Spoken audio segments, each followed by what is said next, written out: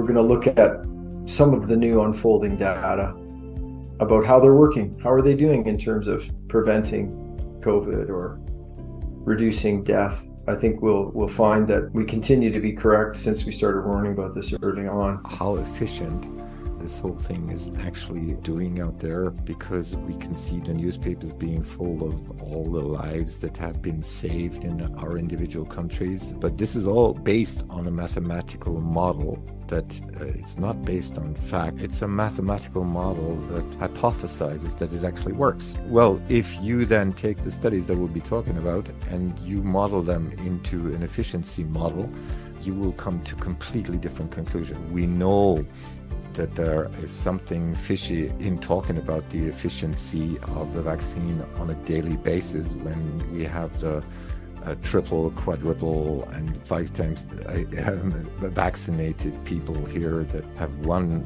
COVID infection after the next one, because we actually have the wrong antibodies if they get primed through repeated injections. And then you have these unvaccinated family members that hardly get it at all, and if they have it for maybe 1 or 2 days, and the other ones are sick for 2 to 3 weeks. Still very grateful for having received the shots, because it could have been much worse.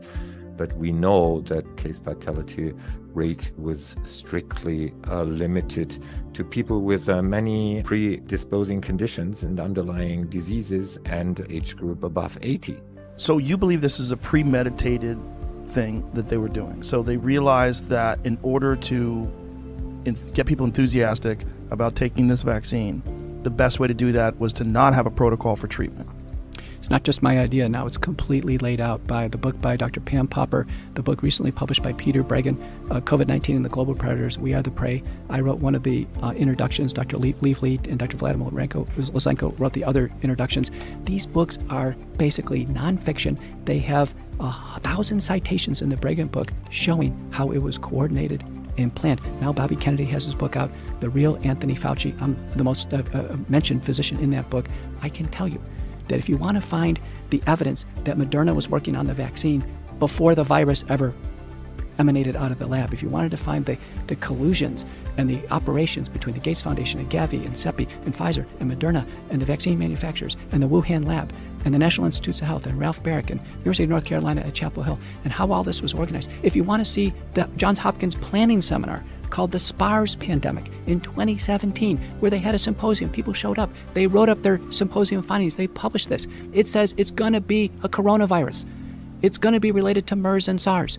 It's going to come over here to the United States. It's going to shut down cities and frighten people. There's going to be confusion regarding a drug, hydroxychloroquine or ivermectin, and we're going to utilize all that in order to railroad the population into mass vaccination. It's laid out in the Johns Hopkins SPARS pandemic training seminar. The only thing they got wrong was the year. They said it was going to be 2025. Instead, it landed a few years early. And we've talked about cancer, we've talked about myocarditis, we've talked about all these things, bunches of studies looking at many different mechanisms that either are shutting down the immune systems, that it's not going to recognize things like cancer cells and things like that. But you, as an oncologist, and you're from Canada, have been very focused and are sort of bringing this new term, I think, to light, which is turbo cancer. What does that mean?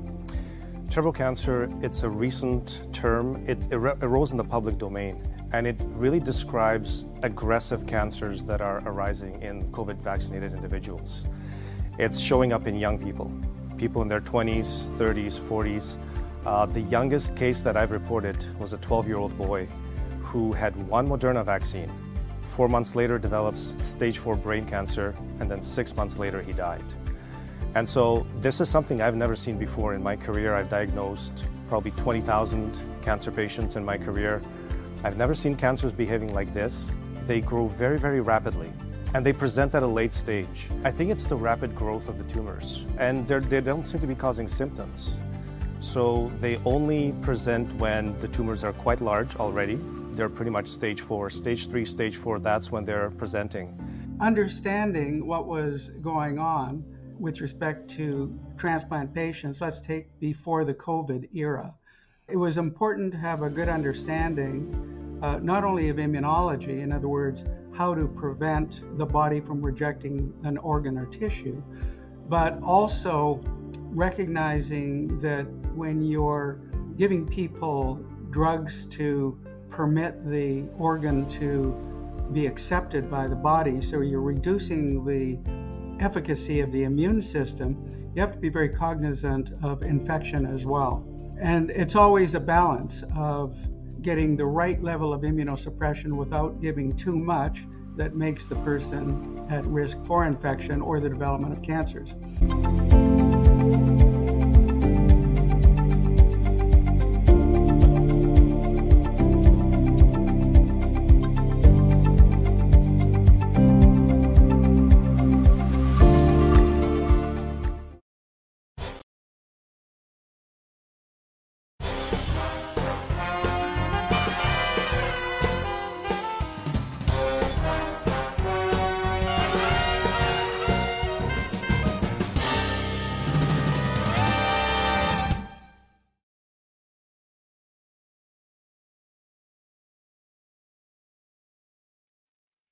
Well, good evening, everybody out there in Alberta, and I'm obviously in Calgary. It's Kerry Lambert from the Whistle Stop Cafe, and I am in my basement. We're actually just waiting for Chris Scott to join us, my co-host, if you want to call it. I'm just the Kerry in the Chris Kerry Show, and of course he's the Chris in Chris Kerry Show. What a day it has been. We've been kind of driving all over the place. Chris came down for a meeting in Calgary, and we ended up talking about a bunch of different things, talking about the NCI, of course, that we're going to be talking about that with the doctors today. That release came out today, the final report. And was it shocking to us? No, not at all. I think we all knew kind of what the report was going to be. But the big question is, so now we've got this report. What do we do with it? What do we do with this information? And I downloaded the report. Actually, I'm just going to copy and paste the link for everyone out there. It is, I'm going to scroll right down the bottom. This is on a different page because for whatever reason, I can view it on a PDF separate than what's on my computer screen. I'll just show this right here. So this is the final report. And if I scroll down on here, it begins to lose all these pages. But I'll let you know, there's 5,324 pages, 5,324 pages of in the report. Now, it's broken up into three different pieces. It's broken up into the actual report, findings, as well as the testimony. So it's actually got the test. Oh, look at that. It actually worked this time. It's actually got the actual testimonials written in there. And I'm going to click on that. And look who's on the very last page. Look who's on the very last page. Maybe I can zoom in on that. Dr. William Makis is on the very last page. So there you go. And guess who we happen to have on the show tonight? We have Dr. William Makis and we have Dr. Dennis Modry. Of course, we're going to have a continuation of the show that we did yesterday with the doctors. We had Peter McCullough on yesterday. We had Mark Trozy, doctor, and of course, Christoph Ploth. If you haven't watched that show, don't stop this. You can watch it tomorrow. But go on the chrisandkerryshow.com and find it there. It was riveting. It was about an hour and 50 minutes long, and lots of really good information. And we talked a lot about different things. We talked about the proof, how the government was getting involved, what they were doing. We talked about the wellness company and how you can actually get rid of the spike protein in your body, yada yada yada. We did all that, and it's, you know, I was in shock with a lot of the information that was talked about. Today is even going to be more shocking because I've already told Dr. Makis there's no censorship. Just talk freely, and let's get going. So let's bring Dr. Makis and Dr. Modry in. Good evening, gentlemen. How is everybody? Good evening. Nice to meet you, Dr. Makis. It's a pleasure. Nice to meet you, Dr. Modry. Have you guys never met before? Not yet. No, we haven't. But virtually. But you are one of the more prolific writers, for sure. Yes. All the information that you're getting out is truly remarkable. Congratulations. Well, thank you very much. I appreciate that. And I mentioned yesterday that how we first found out about Dr. Makis was, of course, the report on the 80 doctors that died suddenly, or vaccine injury. And then after that, we talked about the kids, right? Because that seemed to be the next big thing that you were talking about. And now it's everywhere. You're going anywhere from kids all the way up to adults. And on your website, I just want to, I didn't call it the Substack page, but on your on your X or your Twitter, you usually show, I'm going to say probably 3 to a dozen a day on these. What's actually been happening in terms of deaths, in terms of injuries. Can I ask you just a quick question in regards to, do you put all this information together, or is it sent to you? Because I have a hard time putting together just a quick website or a video, and the amount of content that you churn out per day is absolutely amazing. You know, Kerry, my wife told me that I'm very organized, and I think with this I have to be, because I do get sent hundreds of private messages, DMs, emails a day. I have to sift through them. I get sent a lot of obituaries. I get sent a lot of information about people who've been vaccine injured, who've died, things that are not in the obituaries or things that people don't know. Then I have to collate all that information together. I write articles, so I try to put out one article every day. I try to put out one interview every single day on my Substack as well. And then I've taken to reporting died suddenly cases on Twitter, anywhere from 10 to 20 a day. I've stopped for the last couple of days because I'm traveling at the moment, but I've been reporting on a regular basis since about April of this year, about 10 to 20 cases, died suddenly cases a day, and simply factual information, who these people are, what their age is, their name, where are they located, what their job is, and what were the circumstances of their death. Sometimes we know, sometimes we don't know, sometimes it's incomplete information. Sometimes I know when they took their vaccine because they have the badge from Facebook. Sometimes they have their vaccine card, and sometimes I don't have the vaccine, but I know that they were mandated vaccines to stay in school and university, or they were mandated the vaccine to keep their job as a physician or keep their job as a teacher or nurse. So sometimes you have to infer the vaccine status, for example. It's incomplete information, but I think it's information that needs to be out there. Yeah. I look at your page and it's shocking. It's sad. I tear up when I read some of these things, because my big concern is people really didn't know what was going on, and they were just following the government mandate, right? And especially talking about the NCI today, that's really what it came down to, is that there was a level of trust lost between doctors, between the government, and I'm not even sure exactly where we should be going with this, but how do we get that trust back? Because it is so shocking when you see hundreds, if not, actually thousands of these reports. I can tell you, Kerry, I have a backlog of about 1,200 died suddenly cases that I haven't even been able to put up on any of my social media. And then there's new ones coming in every single day. So this is going to be a constant flow. By the end of the year, I would have reported about 4,000 or 5,000 died suddenly cases through my Substack or Twitter or Instagram. This is just a tsunami of deaths and injuries. It's absolutely tragic. And you know what?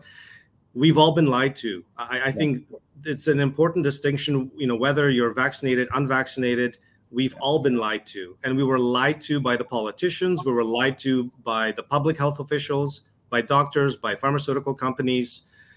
We were lied to by almost every person in a position of power from the very beginning. And when you look at 2020, we were lied to about masking. We were lied to about the lockdowns. We get to the vaccines, and we were lied to about the vaccines, which is probably the biggest lie of all, because that is the thing that has affected most people's health and lives and families. That was the biggest lie, was the vaccine. And we are still reeling from those lies. I don't even know how you even begin to rebuild trust when we've had no justice. No one has been held responsible for any of the harm that has been inflicted on people throughout the last 3 years. No one has been held responsible to this day. Not yet. Right. So there, pardon me for being late. Chris. Yeah, sorry. Hi, Dr. Modry and Dr. Makis. Thanks for joining us. There's another thing, like we're talking about how do we get back this trust and where do we go from here? But one of the reasons why I was so excited to have Dr. Modry and Dr. Makis on is there's another issue that we should talk about that's being used to discredit this conversation. Like there's dozens of doctors that we've talked to that are speaking out on these things, sounding the alarm, saying, "Hey, there's something going on. This is wrong. We need to look into this. We need to fix things and not make these mistakes again." And they're being attacked. Like both you, Dr. Modry, and Dr. Makis, in some of the social media posts that Carrie and I put up, they're referencing some of the battles that you guys have had with AHS. Now, I'm privy to information about why you guys ended up on the wrong side of the kangaroo court with AHS. But this is a big deal. This bureaucracy is discrediting good doctors, excellent doctors who want to save lives, like you two men, and these authoritarian College of Physicians and Surgeons across this country are weaponizing these tribunals and then using words like incompetent or unethical and these types of things. So I'm hoping, and I kind of springing this on you, but would either of you care to maybe just explain how that process works? Like Dr. Modry, you and I had this conversation about how you ended up on the wrong side of the bureaucracy. And to me, when you explained it, I was like, well, this is what happens when a good man tries to do things to help people and the bureaucracy doesn't like it. So do either of you want to comment on that? Well, maybe I'll just start off. Yeah, so I mean, I had a dispute with Alberta Health Services. It wasn't with the college; it was with Alberta Health Services, and it had to do with dealing with high-risk cases, which was my major referral base, particularly having started and directed the transplant program, and I won't get into all of the experience that led that to be the case that I was the preferred surgeon. But as Dr. Makis would know, if you operate on somebody and they have a risk of less than 1%, and if you don't operate, they're going to die, seems eminently sensible to go ahead. What about if the risk is 50-50 or the risk is 70-30 or the risk is 90-10?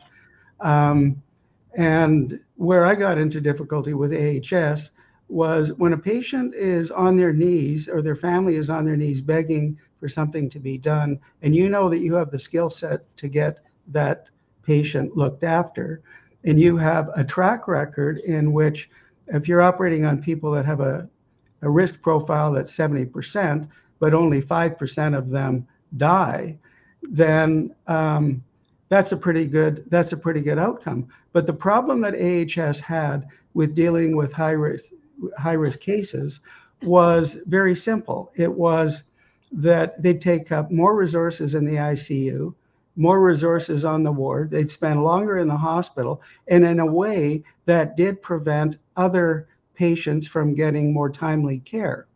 So this became an ideological battle, and AHS and I, at the end of the day, we settled because when AHS knew that we had leave to go to the Supreme Court, they settled with me. So that was my situation. But that's parenthetic to what's relevant here. What's relevant here is that, and Dr. Makis will know this, from the onset of COVID-19 up until later in the fall of that first year, particularly I think October the 4th, when the Great Barrington Declaration came out, much of the data that was being used to justify masks, and as everybody will remember, it went back and forth. Yes, they're good. No, they're not. Yes, they're good. No, they're not. it became evident when you started looking at the evidence that the evidence wasn't there. There was no justification for the mandates, the lockdowns, or the social distancing.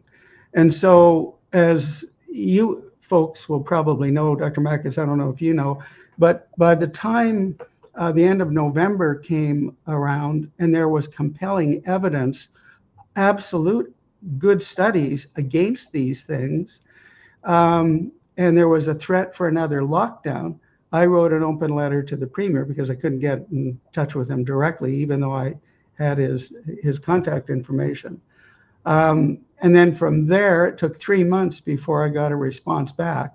But the response couldn't refute any of the evidence that I provided because every statement had the attached URL to it. So the problem that we have now is one of, and this was touched on, one of accountability.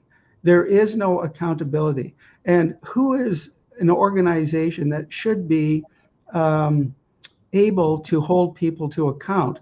Well, number one, it's the media, for one thing, but the media are bought and sold now.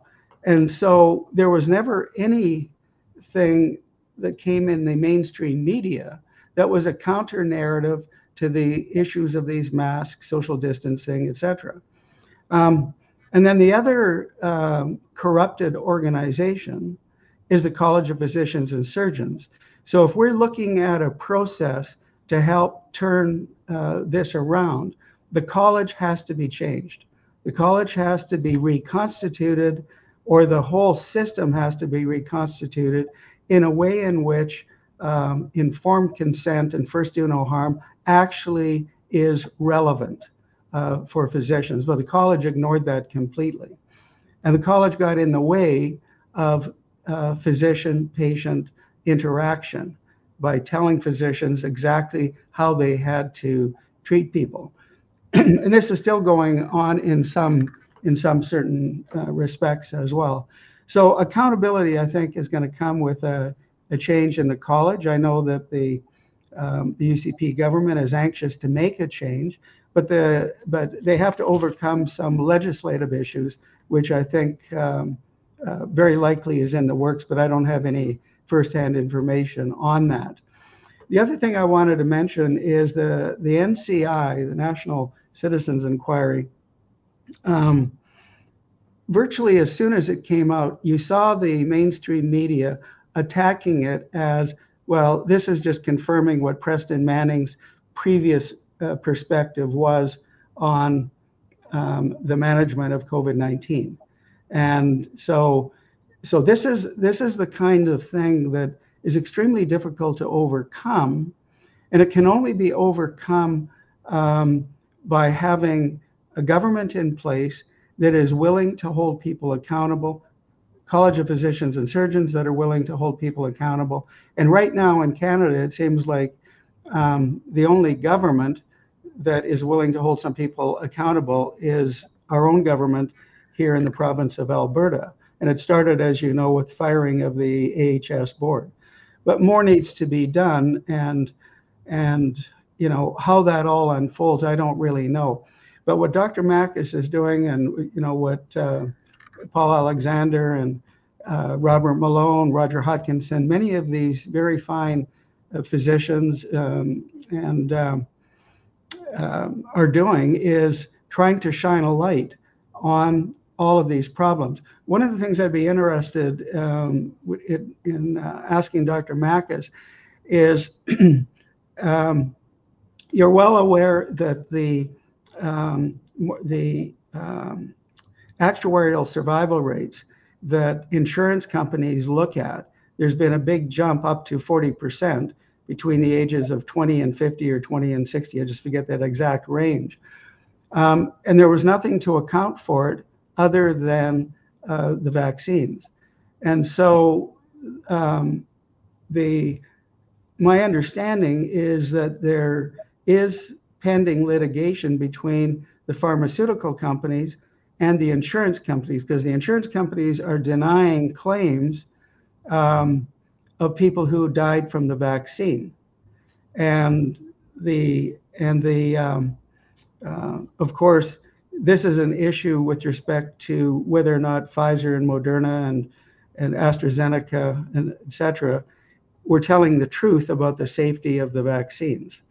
So I'm wondering whether or not there will be an accountability component to all of this shedding a light, through that kind of litigation. The only problem is it takes so darn long to go through this litigation process.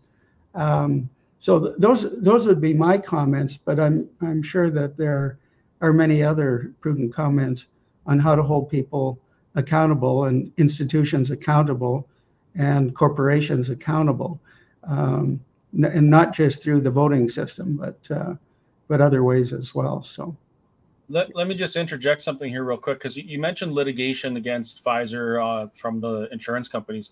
One of the major hurdles we're running into is we're in this weird twilight zone loop where doctors and scientists, professionals like you two men, speak out and you say, in my expert opinion, and you were experts before this. I don't know why they would say that you're not an expert now, but in my expert opinion, this is wrong, we need to do this, and this is how I want to deal with my patient. The College of Physicians and Surgeons, in some cases, and actually a lot of cases, is turning around and saying, well, because this doctor isn't following the status quo, because they're doing their own job and fulfilling their own oath between them and their patient, we are going to persecute them. I read Mark Trozzi's report from the College of Physicians and Surgeons in Ontario, and it is disgusting. The words they use to describe him for the crime of giving his patients vaccine exemptions because they did not have informed consent. Now, that's a major tenet of medicine, is informed consent. And he respected that. And I commend him for that. And you, Dr. Makis, you, Dr. Moder, you've said the same things. But now, because that's on the record in this kangaroo court that the College of Physicians and Surgeons Tribunal becomes, the media picks that up, and all of a sudden, you guys become quacks in the media because the College of Physicians and Surgeons said these things about you. So, Dr. Moder, you nailed it. The only way to combat that is to legislate, and maybe the more appropriate word is castrate, the College of Physicians and Surgeons, so they no longer have that power over our physicians. Why the hell should the College of Physicians and Surgeons have that kind of power over our medical practitioners when we're the ones that suffer the consequences? So that's, when we talk about problems and solutions, that's a big problem that's going to need a really big solution. I can tell you, Chris, when I came to Alberta, I was very naive, and I was very optimistic and enthusiastic, and I dove into my cancer work, and I was reporting PET scans and bone scans, and I was seeing patients at my office. My office was a revolving door. I was so busy, but I was happy. I was happy to be busy, happy to be seeing patients. And I realized that, no matter how hard I worked, it didn't matter to the AHS managers, AHS executives. They had their own agendas. They had their own ideology. They had their own ideas. Initially, they were not that happy that, my cancer program wasn't making them money, that they claimed that my program was losing money because they had to lend me nurses, they had to lend me staff, and it took away from my diagnostic imaging time. Basically, no one was making money, apparently. And I didn't know that was a thing, that, I thought we're in healthcare to help people and not to make money. But then I realized there's some very strong ideological and political games that AHS bureaucrats play. And so when they sabotaged my cancer program at Cross Cancer Institute, they couldn't do it legally and officially because it was a highly successful cancer program with a Health Canada sponsored clinical trial that Health Canada paid for the cancer treatments. Alberta didn't even pay for them. It was Health Canada compensated, covered the cancer treatments.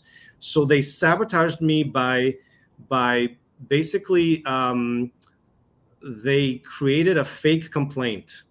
They tried to bribe my nurses and technologists to file a fake complaint against me that they could then use as an excuse to get me out of the workplace and then put me through their own process, which is called the triggered initial assessment, where AHS, it's an internal AHS process where they put you through their own court, right? And it's fully run by AHS.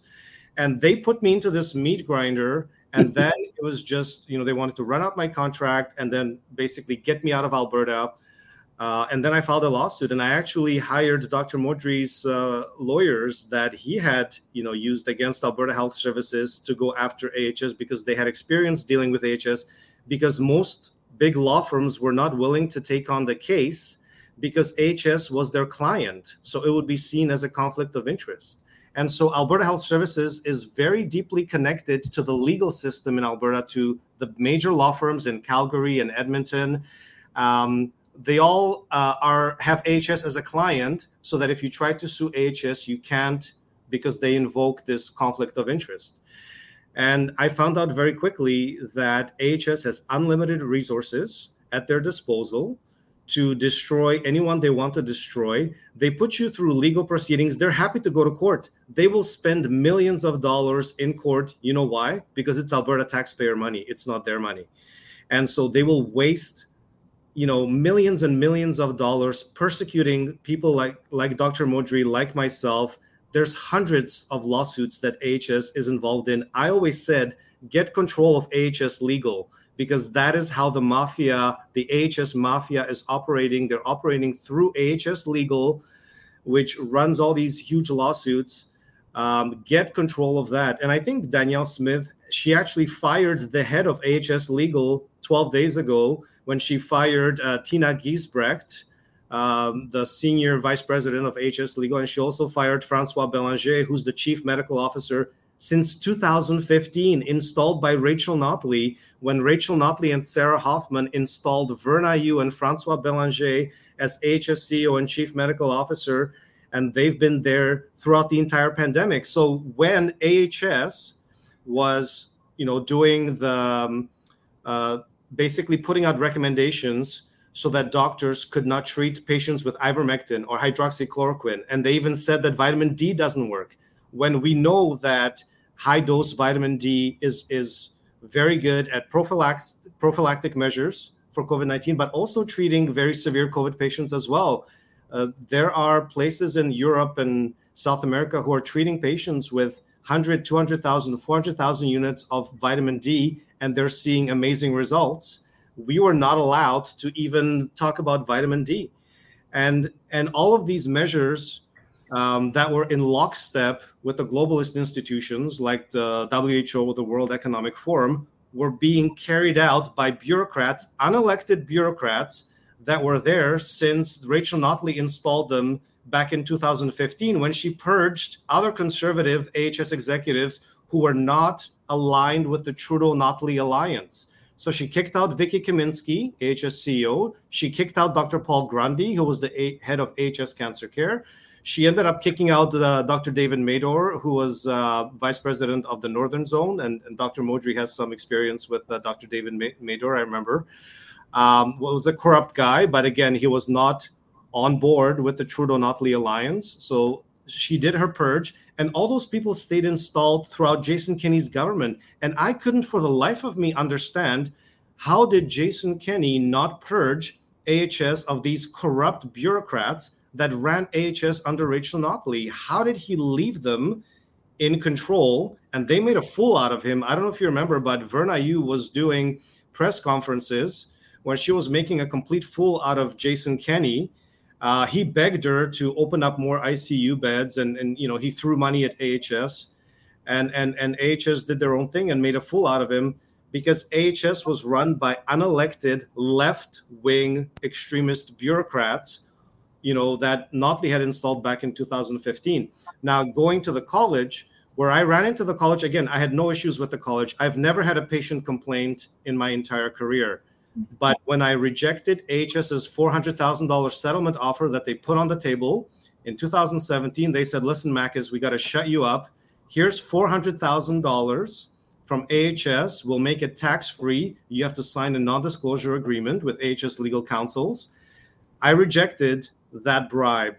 And within 6 hours, the college itself opened a complaint against me that they then used to confiscate my medical license, eventually have me declared unprofessional conduct for some made-up complaint that they made up, and then eventually took my license and they've been holding my license hostage since 2017.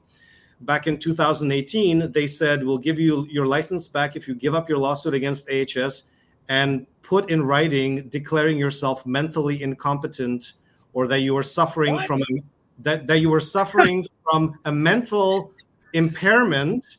And they gave me the choice. They said, you could choose depression, you could choose anxiety, or you could just tell us you were stressed. Just put it in writing that you had a mental impairment, and that is why you sued AHS, and not because they destroyed my cancer program and they left hundreds of Alberta cancer patients to die without any cancer treatment options. Holy that is my experience with the college, and this is before the pandemic. Yeah. So it didn't surprise me to see that the college, because the college is now the strong arm of AHS. The college is like the muscle. It's like when the mafia sends a hitman or a strong man to strong arm the person into, paying up the money that they owe to the mafia. That is the college. That is their function. That is who they've become. They are strong arming Alberta's doctors into staying in line with all the COVID propaganda, with the state-approved COVID narrative, and they held the license. And the license is the key. The license is what they hold over the doctors' heads. Yeah. And if you write vaccine exemption letters, mask exemption letters, you treat your patients with ivermectin like Dr. Daniel Nagase did, they will strip you of your license and they will make an example out of you. This is what they're doing to Dr. Mark Troese. The reason why they're doing it so publicly and why they're willing to have people sit in on the tribunals, even though the tribunals are a complete kangaroo court and a complete joke in the legal sense, is because they want the public spectacle. They want to make an example out of Dr. Troese so that other doctors don't dare to even think of stepping out of line and away from the COVID narrative and the vaccine narrative. But that's okay, because it's all for our health, right? Well, and here's the thing. How is it possible that the College of Physicians and Surgeons of Alberta is a private corporation? How is it possible that you cannot file a Freedom of Information request? Yes. Because I filed a dozen Freedom of Information requests to get documents of my own proceedings, and they said, oh, you cannot go through the FOIP Act, you have to go through the PIPA Act because they're a private corporation. How is it possible that a private corporation in Alberta controls the medical licenses of 11,000 doctors? That to me is absolutely unacceptable. And as Dr. Modry said, there's a legislative solution to this. You amend the Health Professions Act, you dissolve the college, and you create a new medical board from scratch. Do a clean new medical board from scratch, make it public. It has to be a public entity. It has to be fully transparent to Alberta taxpayers, and it has to be accountable to the public through the provincial government, so through the Ministry of Health. And it's probably a problem with all the colleges, so you would have to do all the colleges. That's where it gets complicated, because I think a lot of the colleges are done the same way. But how do you deal with this old established mafia, this private corporation at the college, where Danielle Smith can't even go into the college and find out what's going on? She can't get documents. She can't even step foot inside because it's a private entity, an old boys club run by corrupt lawyers. So we need like a reboot. We need a reboot of the colleges, a complete refresh, and it has to be accountable to Albertans, because ultimately they are there to serve Albertans. And it's not that Albertans are there to serve the college. They're there to serve us. And so we should have a college fully accountable to Albertans as a public entity. Yeah. I have two questions. First one's for Dr. Modry. If you advocated for Sheila Annette Lewis, right? Yep. If the College of Physicians and Surgeons wasn't in the way and Alberta Health Services Legal wasn't in the way, what's your opinion on the chances of her having a successful transplant and leading a longer life than she did?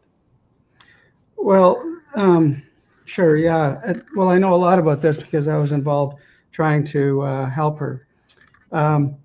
So the problem, of course, was that the lung transplant program, of which at one point I was the director, made a decision that they wouldn't accept anybody on their or activate them on the transplant list if they wouldn't accept the COVID-19 vaccine. Mm-hmm. And she did not want to accept the COVID-19 vaccine.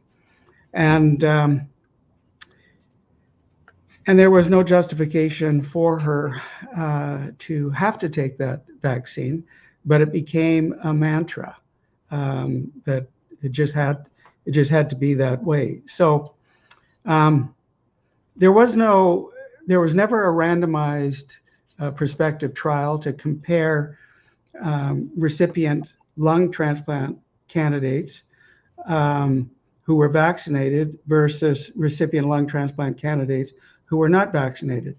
There was no definitive evidence to support that outcome. Any outcome, because we didn't have the data. But they made a unilateral decision, and they made that decision based on what they would view as a best guess. But they also made that decision based on consensus. Okay, there was a consensus throughout the transplant community that we should not transplant people who were not vaccinated. But there was never any evidence for it. And nobody had the courage to actually transplant people who were unvaccinated. So towards the end, while she's still alive, we become aware that the Cleveland Clinic and a clinic in Florida, I just can't remember which one it is right now, and also the Montreal Jewish General Hospital, that they had transplanted people, had done lung transplants on people who were not vaccinated. And the outcomes were very good. In Montreal, there were 3 people, and I spoke to the person in charge of the lung transplant program there. So in the case of Sheila Annette Lewis, because she had been on the transplant waiting list for a couple of years, she missed a tremendous opportunity. A donor didn't come up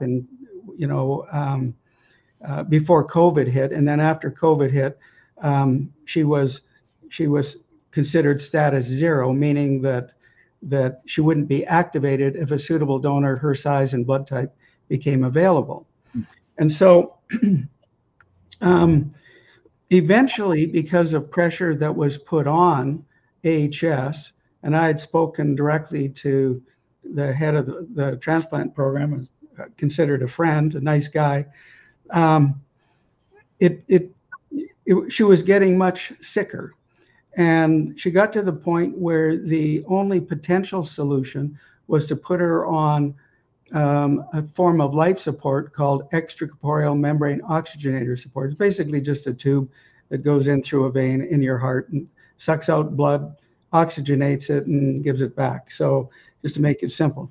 Now, people have been supported for as long as 605 days, a couple of 100 days, 300 days, and then a donor has come available. In her case, they wouldn't put her on ECMO, even though they activated her status so that if a suitable donor came up, she'd be transplanted. But that was just virtue signaling to the family and to the public, because they knew she was getting sick enough that she wasn't going to survive much longer, and there was no way they were going to continue supporting her. And so that's why they never put her on ECMO. So the decisions that are made these days, and Dr. Mack has touched on it in terms of economics affecting how things operate, it is the case these days that decisions are made for economic purposes and not necessarily in the best interest of patients. And yet, at the same time, there's a tremendous waste in the system as well. There's an inefficiency in the system that is so dramatic that the estimates are that probably 20 to 30% of the healthcare budget could be cut and improve access to care and the quality of care that people get. Now, whether that's completely accurate or not, but there's data out there that would suggest that. So the system has to change dramatically. So we're seeing things happen now with a new format for healthcare in the province of Alberta. I don't know the details of that. I've tried to find out from some key people, but it's going to be an evolution to see how things unfold. Unfortunately, for people like Dr. Makis and others who have had their licenses suspended, they're going to have to wait until the college is changed in this province, in my opinion.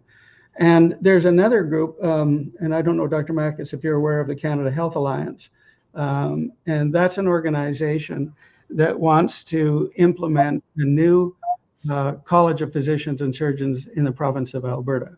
And they've produced a document which would be fundamentally the bylaws to replace the bylaws of what the current College of Physicians is using. And that's a very good document. I haven't read it completely yet, but it for sure would solve the kind of problems that you and many others have faced. And I'll just touch on one thing that you said earlier as well, because it was my own experience as well. The cost is exorbitant. I spent millions of dollars fighting AHS, literally. Yeah. But I had something in my back pocket that AHS didn't know. And that was that I had friends in medical records.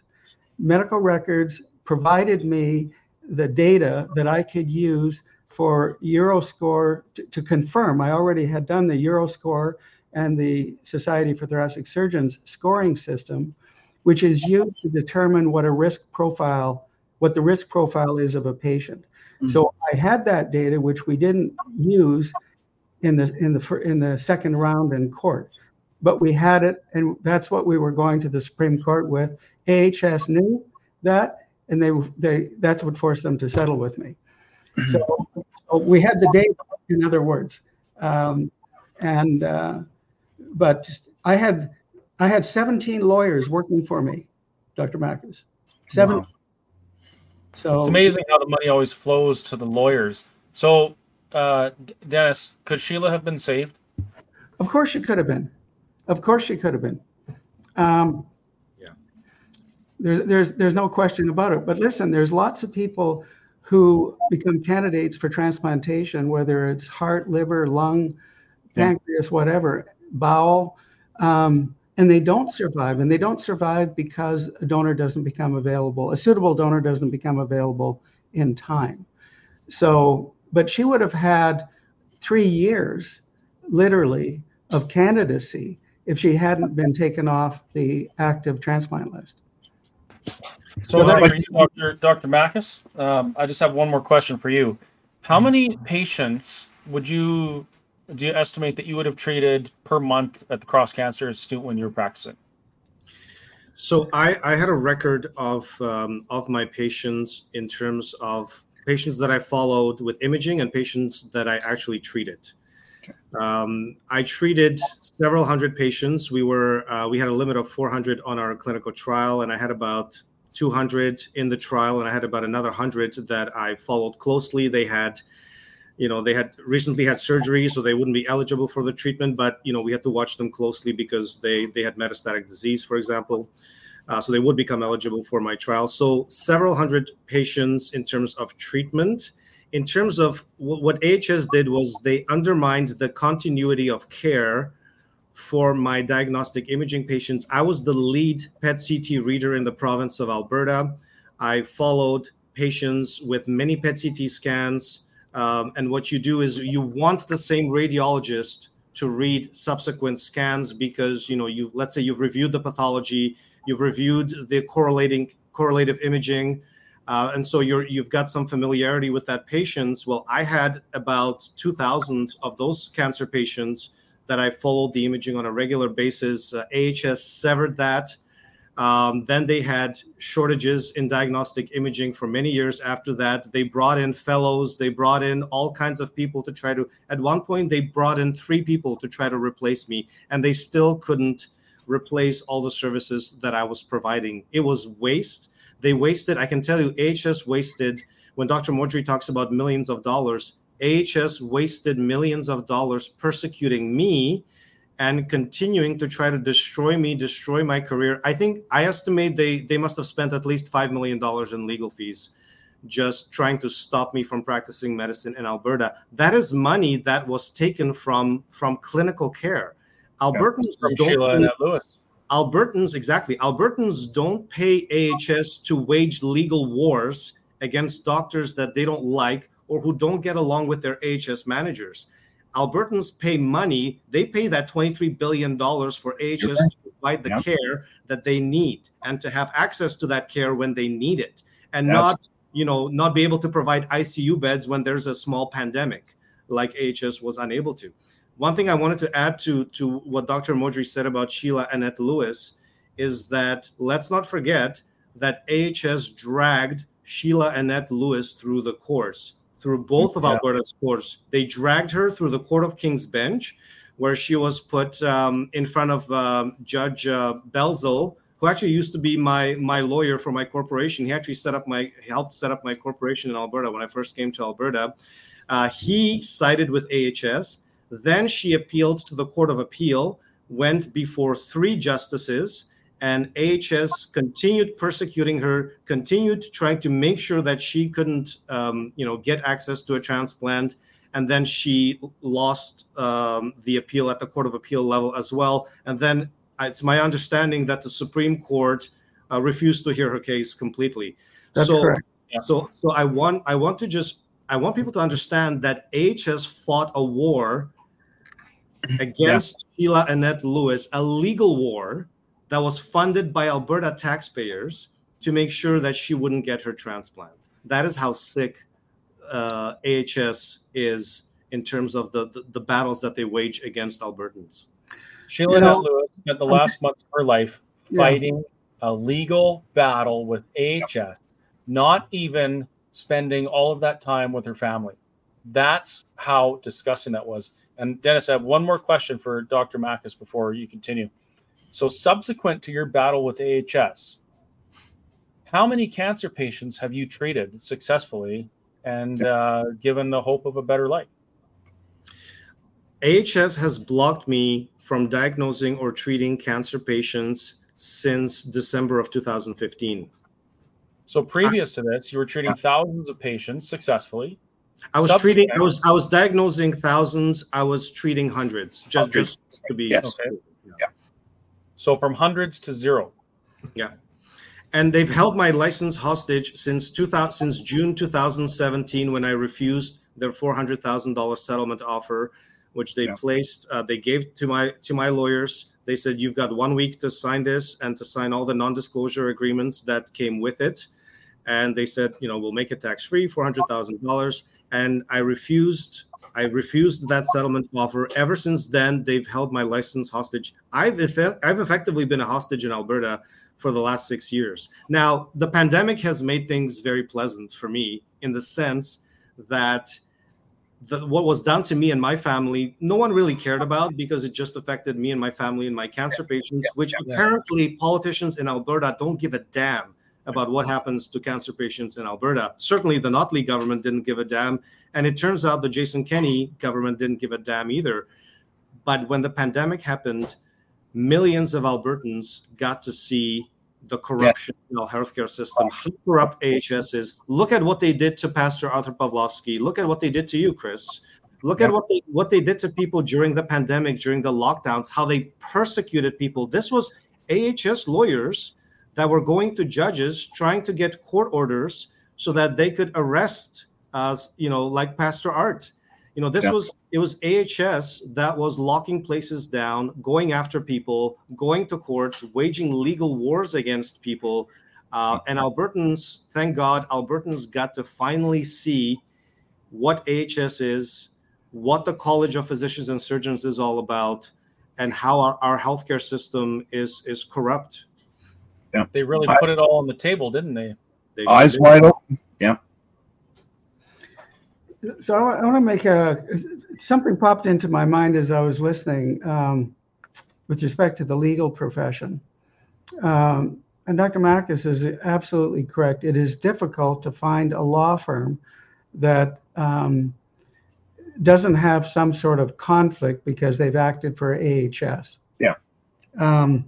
So I think what the provincial government might consider doing is I don't know if it would require legislation or just simply be a policy that the government, it'd probably be better if it was legislated, is restricted to not more than 2 law firms in the province of Alberta. Yeah, that's true. That's right. That would be amazing. Well, then you've got people like Dr. Makis, myself, and others who want to take on AHS. You've got access to some of the best lawyers and law firms because there's obviously excellent law firms in the province of Alberta. And Dr. Makis, if you dealt with the same lawyers that I did or the same law firm, then even though they didn't do work with AHS previously, there are some pretty darn good lawyers in that law firm. I'd like to see AHS's legal capped at maybe even like double what the defendant can reasonably afford. You know what I mean? We had talked about that because really, no matter what, anytime you go against government, they have an endless supply. They go against the federal government, they'll just print more money. But here's the interesting thing: people are not going against the government because AHS is. That's right. They build themselves as at arm's length of the government. They are actually their own entity. They don't see themselves as the government, and I think that was part of the problem. One of the things that amazed me when in my legal struggles with AHS was the idea that every small manager or director at AHS had access to the finest lawyers, to the biggest legal teams in the province of Alberta. And it didn't matter how small of a manager, AHS manager or director, or how insignificant you were, you had access to unlimited taxpayer-funded lawfare. It was actually lawfare, like warfare against the people.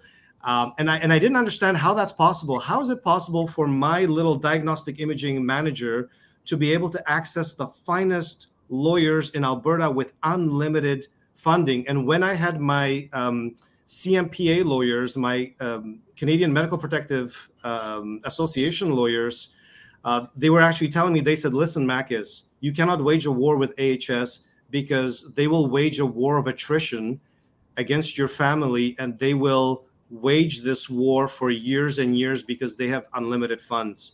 And that is what I couldn't wrap my head around, was how is it possible that every little AHS manager of every little hospital had unlimited access to corporate AHS lawyers. And I can tell you, Kerry, the last time I went to court, which was about half a year ago, when I tried to have AHS declared a vexatious litigant for abusing the court system, and of course the judges turned it around on me and now are trying to extort me for court costs. So when I go to court now, I'm self-represented. I've been self-represented since 2018 because I spent my life savings on lawyers and I had no more money to give to lawyers in Alberta. I spent about $250,000 in legal fees and I had to call it quits and represent myself. So I've been representing myself for 5 years. I am in front of the judge alone on one side, and on the opposite side, there are so many lawyers that show up in court that they can't even fill the seats. There's 2 rows of seats. They don't fit in all the seats. And there's also the college lawyers there too. And the college lawyers, they're con artists. They basically keep their mouth shut. They do copy and paste on everything AHS lawyers do, and they just sit there and they collect their fees. But they were spilling over to the back benches of the court because there were so many of the lawyers that they didn't even fit in the courtroom. There were that many. So, this is what people are. That is why in terms of if you're a victim of medical malpractice, you cannot get justice in Alberta. Yeah. If you're a doctor who is a victim of career sabotage, you can't get justice in Alberta. If you're a healthcare worker, and we had many healthcare workers who were sabotaged during the COVID pandemic, you cannot get any kind of justice in Alberta. Jeez. That is ridiculous. Yeah. And I was going to say, so Chris, when he had to go through his legal problems, I think there was 7 lawyers, and they were lawyers though. Yeah, you had 2 lawyers, and the other side had like 7 lawyers. You know what I'd like to see, Kerry? I'd like to see the government do a report or an audit on how much money AHS spends in legal, either fixing or covering up or settling mistakes that they made in bungling our healthcare. Because as we know, it's in the top quartile of cost, yes, and the bottom quartile of quality of service. So, Chris, I can tell you, if Danielle Smith wants to bring down and really rain hellfire on the media, on the NDP government, open up the books of AHS during the NDP government and see how much they spent on lawsuits and where all the money went. I can tell you, we're not talking a few $1 million. We're not talking, hundreds of millions of dollars. We're talking billions of dollars of waste, mismanagement. I'm trying to choose my words carefully here tonight. Fraud, money laundering, embezzlement, what have you. But I think, honestly, AHS has been a black hole in terms of taxpayer money. When AHS was initially formed, I think the budget was something like $10 billion, and that was considered outrageous at the time, back in 2008, when AHS had a budget of, what was it, $9 or $10 billion. And we're looking at $23 billion for healthcare now. A decade later, we haven't had any improvement in any of the metrics in terms of provision of patient care, quality of care. We should have a CT and MRI in every hospital, several of them. There should be no one waiting for imaging. These machines are not expensive. The reason why money doesn't get spent on top of the line equipment is because the money goes missing. I saw money go missing in my own department. We had hundreds of thousands of dollars go missing. We were short-staffed. We were asking for locums. We were told, shut up. Don't ask where the money went. That's none of your concern. They had their own internal accountants that were managing the money, probably cooking the books. I'm gonna leave it at that. But I can tell you, I would love to know where all the money has gone over the last few years in terms of how AHS has spent Alberta taxpayer money. And AHS legal is a big one, because AHS has waged war against Albertans. Alberta citizens, many of whom, like myself, can't afford top-of-the-line lawyers. Meanwhile, they're paying, $500 an hour, $600 an hour to teams of lawyers, not like, 1 or 2 lawyers. They've got teams of lawyers spending outrageous amounts of money waging war against Albertans. And that's something that has to stop. Interesting. Hopefully that's something that's going to stop now. The money always goes to the lawyers, and it's lawyers that make up the College of Physicians and Surgeons Board, and it's lawyers that write the framework for the legislation. So let me give you a little correction there, Chris. So on paper, the college council is made up of doctors. Now, my experience with the college is that I've never seen any of the doctors that are supposed to run the college. I've never seen the registrar. I've never seen the complaints director. I've never seen the college council. And all I saw was lawyers. And all they did, even when they did the tribunal against me to try to have me declared an unprofessional conduct, whatever, so that they could then extort my family with the fees that they ran up on that tribunal, which was $75,000. Those are the fees that I didn't pay, that they then canceled my medical license for. Everything was run by lawyers. Nothing was run by doctors. And all the tribunal decisions, so like the decision of Dr. Trozy that you read in Ontario by the Ontario College, that's all written by lawyers. It's pre-written. The doctors have no input on it. It's put in front of them. They put their signature on it. That's as far as the doctor involvement goes. So when I say the colleges are run by lawyers, it's in the practical sense, the lawyers do everything, because the doctors are too incompetent to know how to exploit the loopholes of the Health Professions Act. It's the lawyers who manage everything for them. So it would be a different story if it was your peers making up the panel that was looking at the issues, right? But it's lawyers, so it's that's not right. So I have a quick story about AHS waste. So throughout all of this, I have this amazing blessing to have people share their stories. One of the people that shared their stories with me was an AHS senior maintenance manager. Mm-hmm. Now, this person came in and had coffee with me and was telling me about some of the things that they've seen and the waste they've seen. The one that stuck out was they built a new or retrofitted a facility to bring it back to operational capacity. And they purchased two very large, very, very expensive, to the tune of $75,000 or $100,000 a piece. I can't remember what exactly the number was, but there were these two like air conditioning units or air conditioning and heat units. Well, they didn't fit. So they put them in the AHS warehouse, and this maintenance manager tripped over them for 3 years until one day his boss phoned him and said, we need room in the warehouse, scrap those things. Brand new, never been installed, hundreds of thousands of dollars, sat in a warehouse for years until they sent them to scrap. Now, these types of stories are like spiders. If you see one, there's 1,000 you don't see. So imagine the waste. Yeah. And Dr. Backus, I think you're correct. If the provincial government did their duty for the people of Alberta and looked into AHS's books and saw what was going on and presented that to the public, I think the hellfire would be falling and change would be swift. I can tell you, I think the people of Alberta would support Danielle Smith. You know, I think people want to know. Albertans want to know what's being done with their money. Yeah. And we don't know. Like I said, AHS is a black hole of just waste and mismanagement and fraud and God knows what else, all the legal stuff as well. I think it would be a very popular decision. I know it's a difficult decision politically because, and I've kind of been attacked by NDP in this, where people were telling me, UCP's been running healthcare for the past 4 years. Your grievance is with UCP, even though the unelected bureaucrats like Verna Yu, Rachel Notley appointee, worked till April 2022.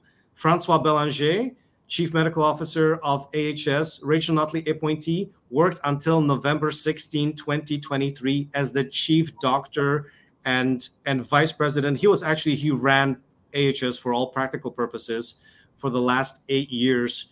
But we've had a UCP government for the 4 years. How do you explain to Albertans that, effectively Jason Kenney, it was his responsibility, and of course his cabinet and his team. How do you explain to Albertans that they effectively allowed this rot at AHS to fester for 3 years, and now Danielle Smith is actually making the correct moves that Jason Kenney should have done in 2019? Maybe we would have been able to avoid a lot of the pandemic abuses that Albertans were subjected to. Maybe Christian pastors would have never been persecuted if Jason Kenney had fired all those AHS executives and taken control of AHS Legal. Maybe we wouldn't have, persecution of small businesses during the pandemic. Yeah. We'll never know because he never made those moves. Another interesting point. It was a conservative government. I believe it was the Prentice government in 2009 when Danielle Smith was the leader of the official opposition when AHS was born into its current form. That's right. Yeah. But AHS has mutated over those years, And I recently saw a statement by former Premier Ed Stelmach, and he said that AHS completely got away from what it was supposed to be, and that really it was supposed to be accountable to Albertans through the provincial government, and they were so AHS had mutated into this kind of independent entity run by bureaucrats with really no accountability at all. So I think it had unions. Well, that's a whole separate problem as well. Yeah. Yeah. I was going to say maybe the 4 years of Notley government had so much damage that it takes 8 years to fix it. Maybe. Well, there's another thing. Jason Kenney, as you know, you could take, for example, the issue of equalization. He didn't do anything with it because he knew he couldn't do anything with it. That's right. And his focus was not Alberta. His focus was to become the Prime Minister of Canada.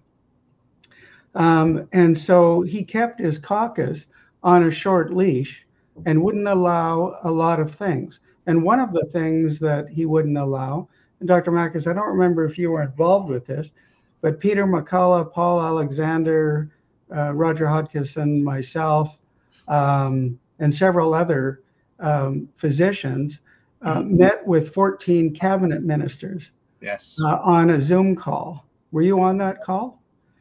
Anyhow, that particular call, the purpose of it was to get information to caucus and to Kenney to counter the mandates that had been implemented. And it never went anywhere. Paul Alexander provided a bunch of evidence-based material, but it didn't go anywhere. Mm-hmm. It didn't go anywhere because Jason Kenney wouldn't let it go anywhere. And so the problem when people say, well, the UCP government, over the last 4 years hasn't done very much. Well, I'm not talking about since Danielle Smith became the premier, but during the Kenney reign, didn't do very much. Well, they didn't do very much for a very good reason. And that is, like I said, Kenney wouldn't let very much happen. Mm-hmm. But now when people complain that it's the UCP government, it's not the same UCP. There's a new sheriff in town. Yeah. And that new sheriff is doing some things. And, in the conversations that I've had with the premier, I've asked her, do you want to be the Iron Lady of Alberta? Mm-hmm. And she wants to be the Iron Lady of Alberta, but she has to make value and principle-based decisions on doing the right thing and not base her decisions on polling. She needs to make decisions just to do it. And she did with AHS. She did with the Bill 1, the Alberta Sovereignty Act, Alberta Sovereignty within the United Canada Act. She did yesterday with some new legislation implemented to block the 2035 agenda. I haven't read the legislation, so I don't know exactly what it says, or if it was just tabled and hasn't been discussed yet. I don't think it's been passed yet, Carrie. Has it been passed? I don't think so. I don't think so. No, but any case, she's going to use the Sovereignty Act. So this is someone who has more cojones than the majority of the previous premiers in this province, except for maybe Peter Lougheed and Ralph Klein. Mm-hmm. But other than that, there aren't very many people that have stood up to the federal government. There aren't very many people that have stood up to AHS. In fact, there's nobody that stood up to AHS. So this always seems politically sensitive because our Medicare system is a sacred cow, but basically it's a sacred cow that's so bloated it's about to explode, and I can't wait until that damn cow does explode. Agreed. This has been an interesting conversation because I had no idea that we was going to get so political but I mean it just goes to show, like you were saying, Dr. Makis, the cracks in the system that existed before, and then of course COVID happens, and now all this stuff is exposed. So not only is it the protocol of what should have been done, and the college said don't do that or we'll slap your hands or basically just take away your license. We can now see that, well, that existed from that long ago, and now we need to expose it, and we need to get everyone out there sharing and talking about it, and maybe we can actually try and fix stuff. A lot of things came to the surface, during the COVID pandemic, and I think a lot of the corruption that was there for several years before the pandemic really did rise to the surface. The one thing where I'm now really concerned is that, we've got the issue of the vaccines and people are being harmed by the vaccines. And I really, my specific focus is on kids, protecting pregnant women, because adults, we're all adults. We all have, we all make decisions for our health. And, some people have made bad decisions. And like I said, we've been lied to. And so we've all been lied to. But we do have a pressing concern in terms of we still have this ongoing harm that's being inflicted on people, on Albertans. Absolutely. Even though Albertans have kind of more or less stopped taking the vaccines, there are still people who believe they're safe for kids, safe for pregnant women. They're giving it to their kids. They're giving them that booster shot that might give them myocarditis, or they're giving, that 16-year-old another shot that might, give them a stroke or even a cancer, right? And so, I would love to see Alberta being the first jurisdiction in North America to ban COVID vaccines from being given to children, or from being given to pregnant women, so that at least we can protect our vulnerable and have some investigations. And again, I know it's a big sort of political. I don't even know if it's a political exposure. It's a very controversial issue, because wherever the vaccine comes up, it's a tinderbox, right? It's you see what happens in Florida. The Surgeon General comes out and says, look, there's no evidence for the booster shots. We're not going to recommend the booster shots in anyone under 65, for example. And the media goes crazy, right? And we know that the media in Alberta is going to go crazy, with anything that happens, not just, at the AHS reorganization, with Notley begging Justin Trudeau to step in and intervene, which I thought was kind of interesting. It kind of goes to show you where the alliances lie, that Notley is asking Justin Trudeau to actually stop the reorganization of AHS. But, we have this issue. A lot of people are being harmed. What do we do? I know the doctors are forced to keep their mouth shut and to keep ignoring the issue. The politicians are afraid to address the issue because, it's a very controversial topic. But I want to see people protected.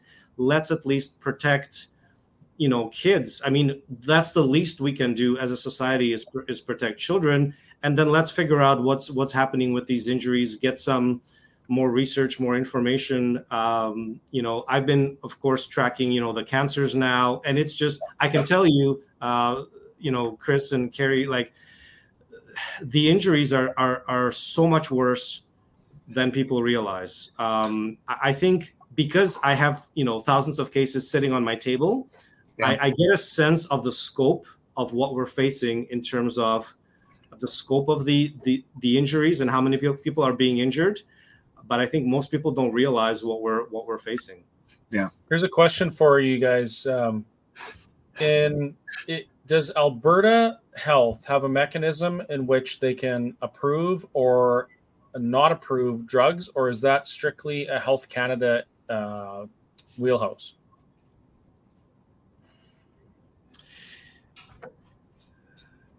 Dr. Mordry, did you want to? Well, my understanding is that Health Canada approves drugs, and it's up to the provinces to decide whether they're going to pay for them. So it's my understanding in conversations with Sean Buckley, who was the lead counsel in the NCI, and he's also a lawyer who's been fighting Health Canada for years and advocating for natural health products. He explained that in this country, all drugs are automatically illegal, everything.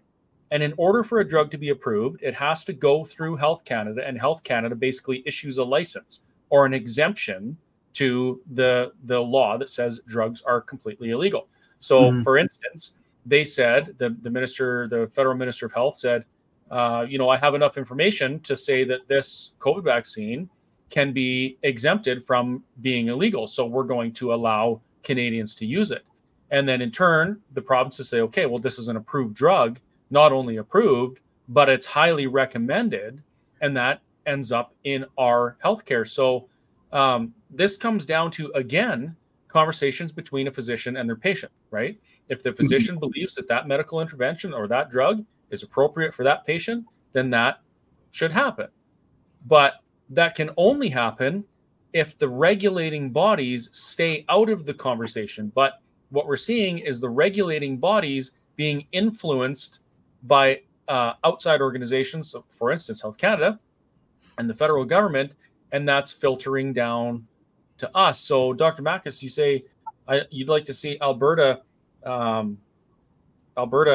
banning the use of that, I think that's an area in which we would have to have more sovereignty than we do now in order to do that. But I 100% agree with you that we should be able to make those types of decisions within the provinces for sure. Well, you know what I mean. We've got the public health chief office, or I guess it's the name is the chief medical officer of health, and the chief medical officer of health can put out recommendations, and they could put out a recommendation that COVID vaccines are not recommended in children under the age of 18 or whatever, the recommendation. They should do that. And that should be a provincial. I don't see why that cannot be a provincial, a provincial matter to issue that kind of a recommendation. Now, again, I understand, I use the word ban. That's complicated because, again, it's Health Canada has approved these. And that is the problem, is that these vaccines are approved. They've been approved, without the proper studies, without any long-term studies, without any studies on genotoxicity, without any studies on carcinogenicity. So there's been zero studies that to even look at if these vaccines can cause cancer long-term or if they alter the DNA long-term. None of these studies have been done, and yet they've been approved, by Health Canada. They're recommended by all the medical associations in Canada, all of which are captured. Going from the Canadian Medical Association to the various provincial medical associations to the colleges, all these institutions are captured. So, if there's again, this comes to legalities that, I may not know very well. Can the province really assert sovereignty in terms of making recommendations to the public that these vaccines shouldn't be used in children? And that maybe if you want to, you have to go through a very complicated process to get that vaccine for your child if, you want to go through like a special application process, for example. I think we should be able to do something like that. Either way, we need some legislative change.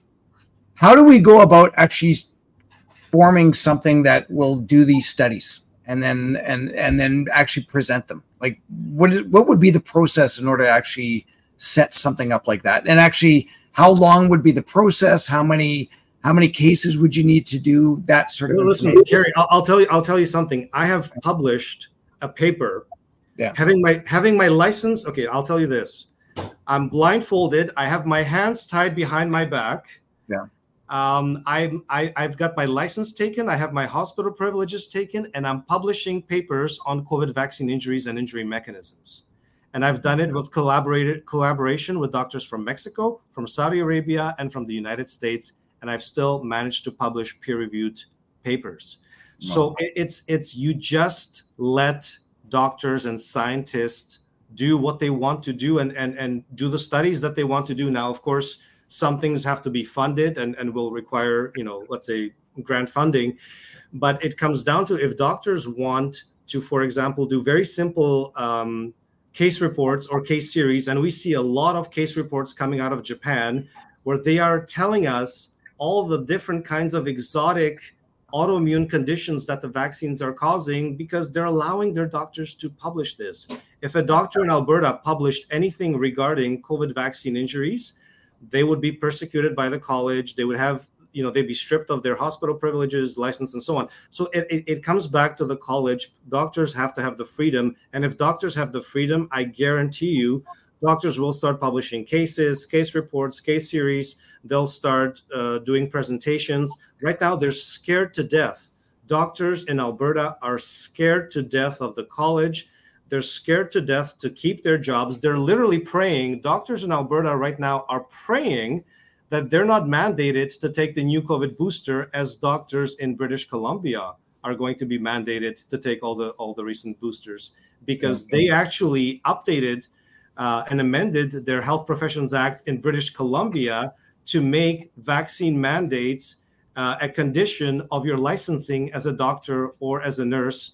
And it'll be up to the provincial government to mandate these vaccines just so you can keep your license. So doctors here are praying that they won't be mandated to take another shot, but we need to give doctors the freedom to do these studies. I can tell you, AHS will find out within 24 hours if you're trying to do, some kind of a study or try to get something published, and they will come after you.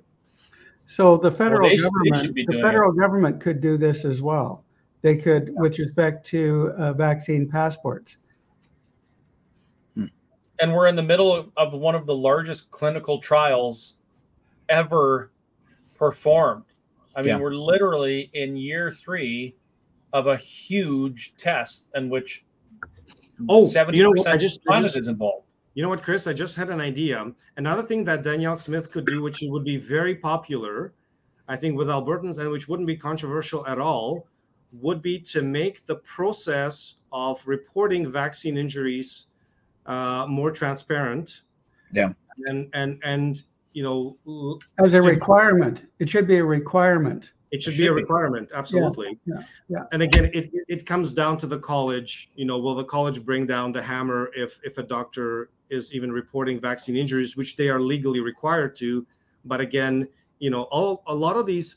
Here's the thing: is that Albertans don't have a good picture in terms of the extent of the injuries and deaths because we're not doing the proper autopsies. So we're having no autopsies done where there is staining for the mRNA or the spike protein in the tissue samples. And Dr. Rodkinson has been talking about this. Nobody is staining for the spike protein in the heart or in the brain or in the tumors when someone dies. And we have all these mysterious deaths, right? Number one cause of death in Alberta in 2021 was cause unknown. 3,400 Albertans dead. How is that possible? Because the proper autopsies are not being done, right? That's another area that could be opened up. Let's do a whole bunch of autopsies on unexplained deaths. Let's do the proper staining. Let's see what shows up. Maybe long COVID shows up. I don't know. Maybe we stain for the spike and the viral proteins, the nucleocapsid protein or other proteins, and we prove that long COVID is killing everybody, and you know, Alberta becomes famous for that. I don't think that's the case. I think it's the vaccines that are doing the vast majority of the killing. But let's do the autopsies to find out, right? I mean, there's a lot that can be done to shine a light on the extent of the suffering of the vaccine injured and those who've died under mysterious circumstances. And we need to kind of open that up. You know, as Dr. Modry said, I mean, there's multiple things that we can do on the healthcare front. And some of it will involve taking the college completely under control or tearing it apart. Mm-hmm. Either way, we need to start maybe saving some lives. That would be nice. Find the answers to these questions, right? Yeah. Whatever they are. It's funny. Chris and I were down doing Chris was speaking at an event. We'll just call it that, a lunch today. And he and I ended up going out for a beer. And in the washroom, there was a sticker on the mirror. And the mirror actually pointed it to the Vaccine Injury Support Program. You guys know anything about this? I don't know anything about this, though. Oh, okay. So it looks legit. It looks like it might be from Canada. It's hard to tell just from the URL. It's vaccineinjurysupport.ca. I can tell you, though, Kerry, if this is about financial compensation for those who've been vaccine injured, you can speak to Dan Hartman and see what his experience was when he applied for vaccine injury compensation with the Canadian government. And they came back with a report that was so horrific. They lied about myocarditis. They said, look, you don't have evidence. The pathology didn't show much. Your son didn't have symptoms of myocarditis, so it couldn't have been the vaccine, even though we know that a lot of the vaccine-caused myocarditis is subclinical or doesn't, there are no symptoms. They just lied on the report so that they could deny him compensation. And I think, that's an example of again, it's the vaccine can do no wrong. No one will admit these vaccine injuries are taking place. And in terms there's still money to be made.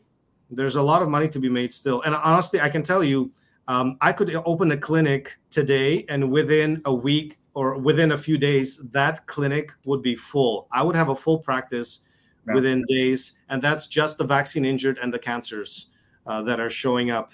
And so, and there's other doctors in Alberta who want to help the vaccine injured, and they can't because they know that if they do, they'll be crucified for it. Yeah. Sorry, I'm just reading through some comments here. There's a lot of people commenting. My daughter got this, and now she got the jab, and now she has this. I lost my daughter. I lost my son. I lost my husband. We get these comments, and Dr. Makis, you know exactly what we're talking about.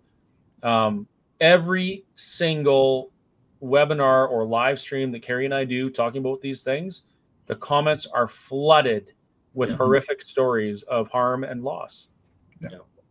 This is one of the reasons why I think I'd be interested in your comment, Dr. Makis, of why the uptake for vaccines now is so low, because people are becoming aware that they actually really do harm. Now there are some vaccines, obviously, that have done a lot of good. There's no question about it, but not that COVID-19 vaccine. And I think a lot of people are deliberately avoiding it because whether they have hard data or they've just heard some things, they're avoiding it. And I think it's getting to the point where everyone knows someone or has someone in their family who's been vaccine injured. I think it's that prevalent. And honestly, I believe that's why the vaccine uptake has crashed. And it's, when you look at it, it's in all the highly vaccinated countries have seen a similar decline of demand for the new booster shots. Yeah. Whether it's Canada, United States, UK, Australia, Israel, demand has collapsed. It's under 10%, I think, in most of those places. Yeah, you're right. 6% is what I heard on average. Yeah. This is a common comment, and it's, Pam says, I will never have a vaccine again. I don't know if that's exactly the issue. Like maybe any new stuff, we don't know exactly what's going on. But that's where the issue of trust. I think there's been so much damage done to the trust that people had in medicine, in medicine as a field in general. Not just with individual doctors, and imagine now you took a vaccine from this doctor and you have some kind of an injury. You go back to the same doctor, and the doctor doesn't want to know you, doesn't want to treat you, doesn't want to deal with you. They don't want to make an appointment for you. They tell you it's all in your head, or you're crazy, or you're an anti-vaxxer. There's been so much damage done to the trust that people had in medicine. I don't even know how you begin to repair the amount of damage that's been inflicted. That's really sad. I would say to Pam, though, don't eschew all vaccines. You get a nail through your foot, you might want a tetanus shot, for example. And if you're younger and you need a polio booster, rubella, whatever, there are a number of vaccines, as you well know, Dr. Makis, that are very effective with an extremely tiny risk profile to them. Well, what's incredible is that, within the first few months, the COVID vaccines had more adverse events recorded in the VAERS system than all the previous vaccines combined. I know. Throughout history. It's there's another thing, Carrie, before you put that up. So we're talking about don't discount everything because of this one thing. And of course, everyone's hypersensitive, and we're really paying attention now. But there's another thing. We watched Sheila Annette Lewis fighting for her life to get an organ transplant so she could continue living and spend time with her grandkids. And she was refused that because she refused to take a medical intervention that she did not need, didn't want, and it was obvious to see around us that it was causing harm. Now, there's a lot of people that said, well, I'll never donate an organ again, or I'm ripping up my organ donor card. I want to remind people every action has a equal and opposite reaction. So if we're that quick to say, well, you know what, this injustice is going on, so we're not going to save lives with our organs when we die, that's I hate to say this, but it's an anti-human thing to do. Yes, these injustices are going on, but at the same time, we have to weigh the pros and cons of what our actions are as a result of what we're seeing. And we have to make sure that we minimize the harms being done and maximize the opportunity for those around us to be safe and have long lives. And you know what? Donating organs is one of the ways that we can do that. I think it's disgusting what some of the organ transplant programs are doing to people and discriminating for their vaccine. But I do know that people are also being saved. So that's just something to think about before we. One of the interesting things in this context is before Sheila Annette Lewis was activated on the transplant list in the last 6-8 weeks of her life, people who were in need of cardiac transplantation, liver transplantation, kidney transplantation, etc., they had lifted the COVID-19 vaccine requirement for months. Mm-hmm. And it was only the lung program that persisted as long as it did. Yeah. Wow. And that's the shocking part of this, is that it wasn't even a uniform policy across the AHS. Yeah, it was not a uniform policy across AHS. That's absolutely correct. Yeah. There's a lot of comments about the organ donating thing, and that's why I said, this is something you have to think about yourself. You don't need to convince me, or I don't think everything's perfect. I'm just saying, consider the outcome or the possible outcome of your action before you take that step.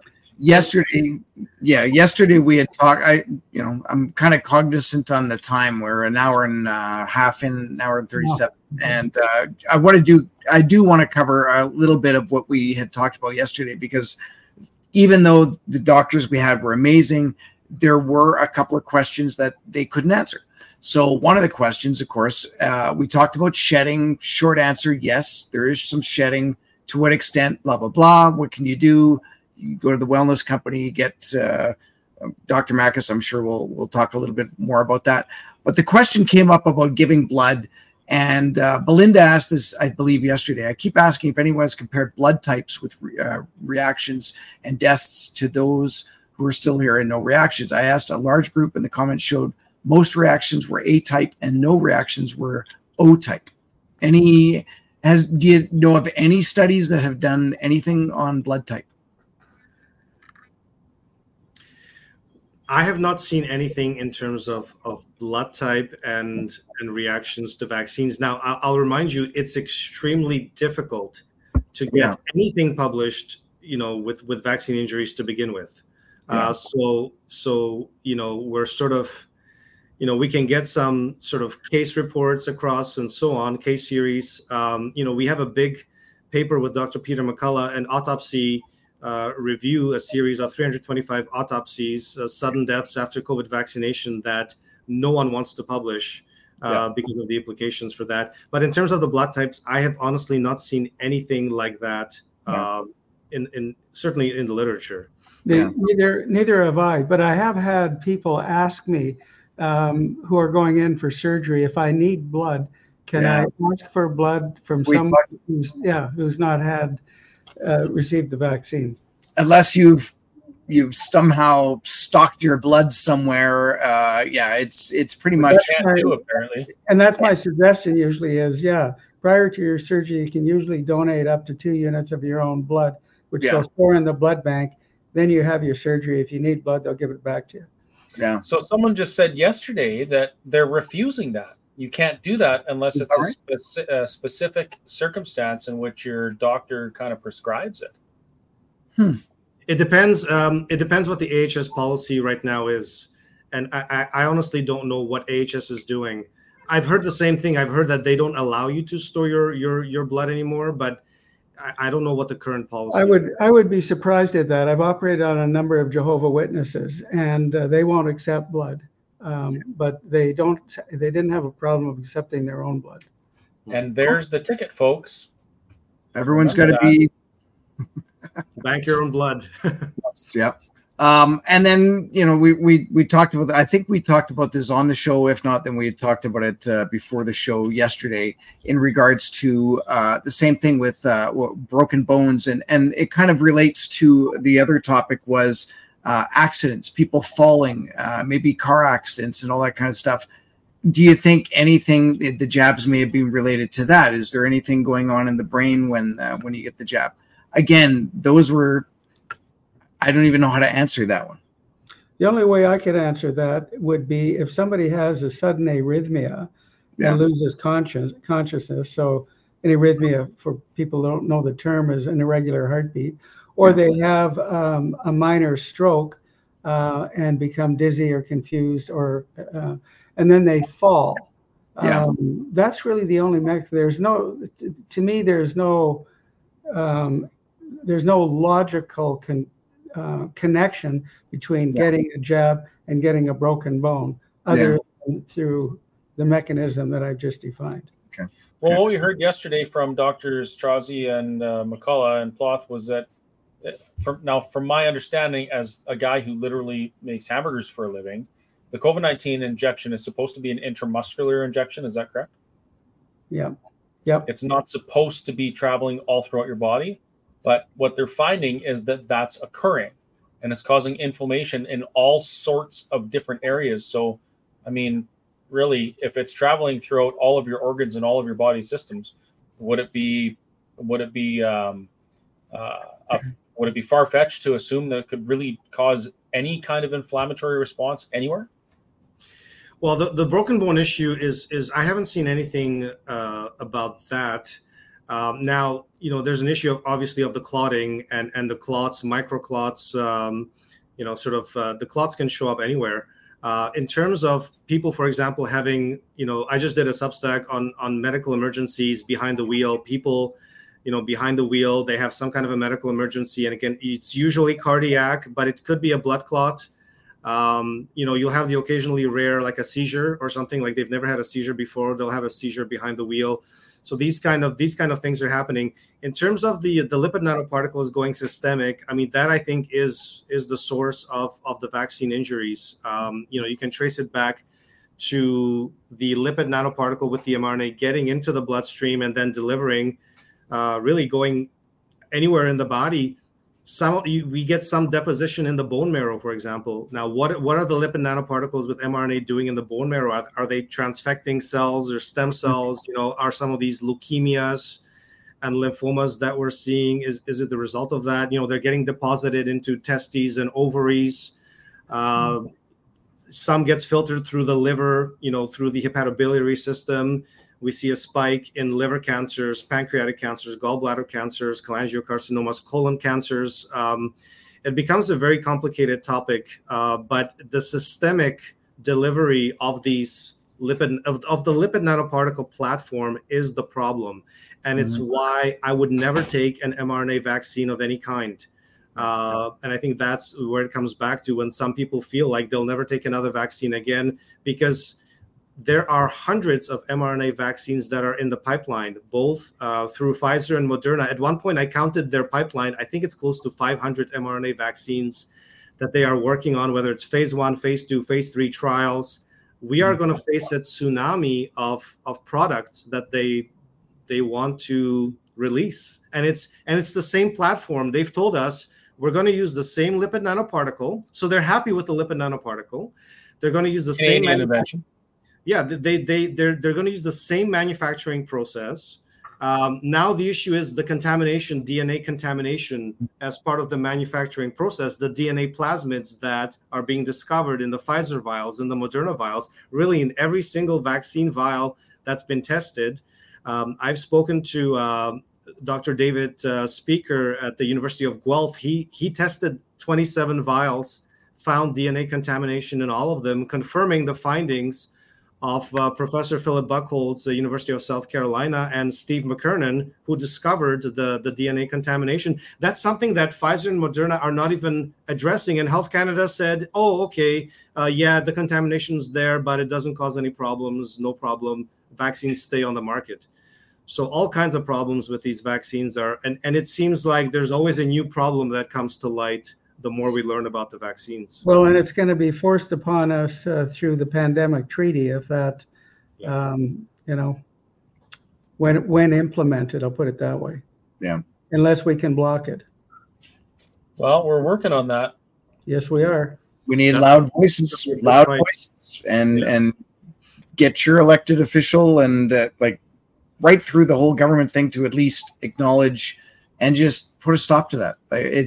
We all need to stand up and say what's going on, and that we don't want this pandemic treaty to go through. Well, the premier has said that she's not going to allow the World Health Organization to dictate health policy in Alberta.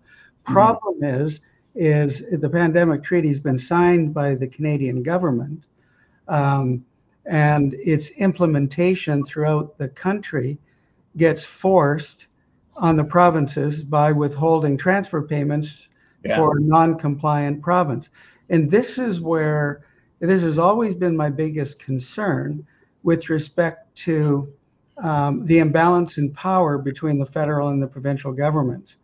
And really, as you know, Dr. Makis, our whole purpose is to empower the provincial government to restructure, redefine our relationship with Canada, so that we can get out from under these sorts of things. Because I have a very strong feeling from the feedback we're getting that many other regions in the country feel the same way, and don't support these kinds of government mandates. But they don't have a mechanism to deal with it. In this province, we have a mechanism, and that is, to convince the public to support a petition to force a referendum to empower the provincial government, which is, as you know, is through a referendum. But it doesn't mean Alberta leaves Canada. It just means that Danielle Smith can negotiate new terms. And if we don't get what we want, then we have the right to leave. And, this is the whole issue of leverage that we talk about all the time.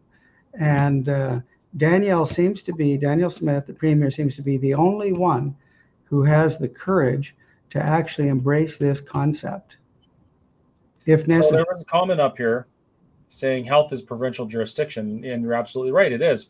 But the problem is, as Dr. Modry states, the golden rule, and that is he who has the gold rules.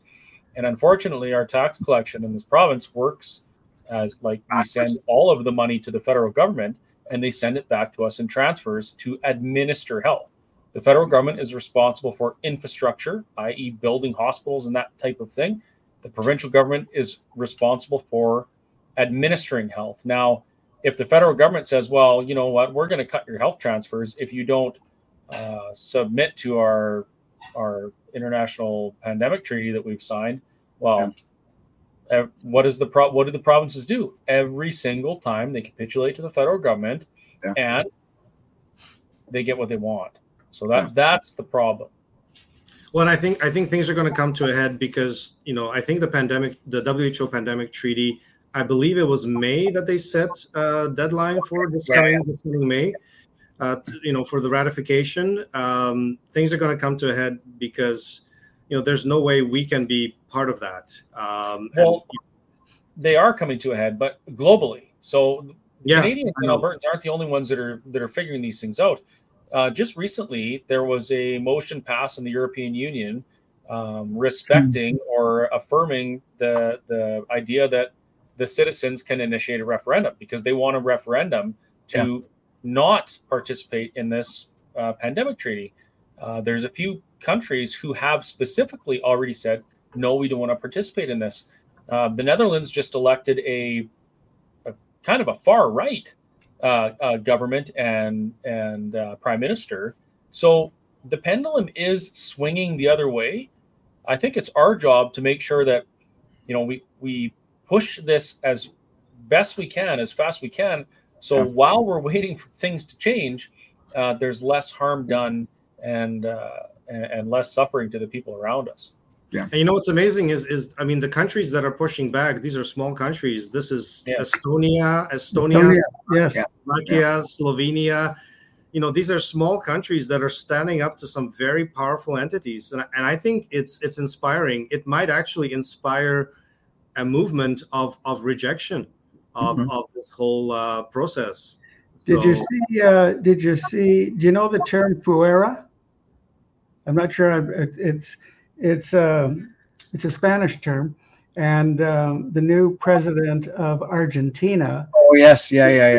There's a good video of him, and he's showing all of the various departments, and he grabs it off the board, and he says "fuera out." Oh, yes. "Fuera out." It's great, and it's all the bureaucracies. I think it's the bureaucracies that he was ripping off. Central bank, and that's great. We need more leaders and politicians to do that sort of stuff. Yeah.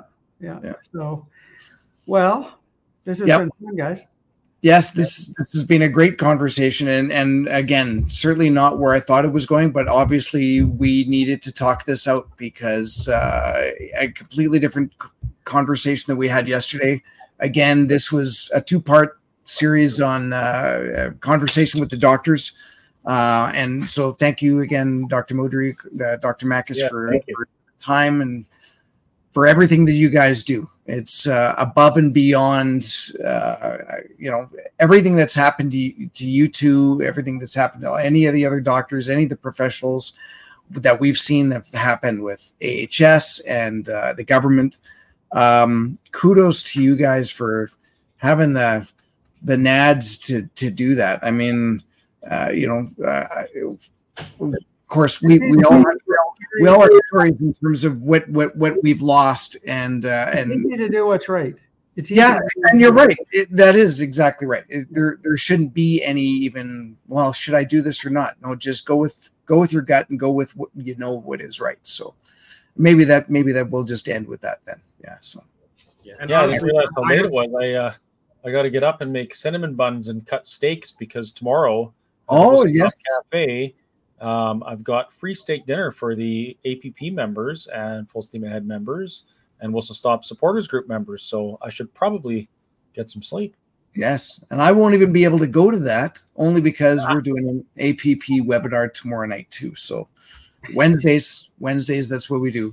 But I enjoy doing that. I enjoy, having these conversations, and thank you to our viewers. I don't say it enough, but thank you for spending time with us and even listening to us, even, the days later in your car, just because you don't even need to see us. You just need to hear what we're saying. So again, thank you so much. So with that, it's a pleasure meeting you. Look forward to meeting you in person. Absolutely. And honestly, I'm actually as optimistic about AHS as I've been in the last 8 years. So I think the future is looking bright. There are several times I've thought of leaving Alberta and just packing up the family and leaving elsewhere. But, I love the province. I came to Alberta in 2013. I love the province. I think of all the provinces in Canada, I think Alberta has by far the most potential to be the most prosperous and free.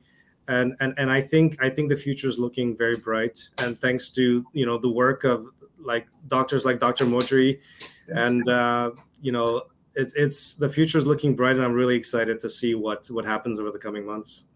Excellent. I know, Chris. They said to us, "Are you ready to surrender?" Carrie, do you remember what we said? Are you ready to surrender? Who said that? We have yet to fight. Begun to fight. Oh, that's right, yeah. I actually don't remember who said that, but someone will put it in the comments. All right, good night. All right. Good night. Good night. Cheers.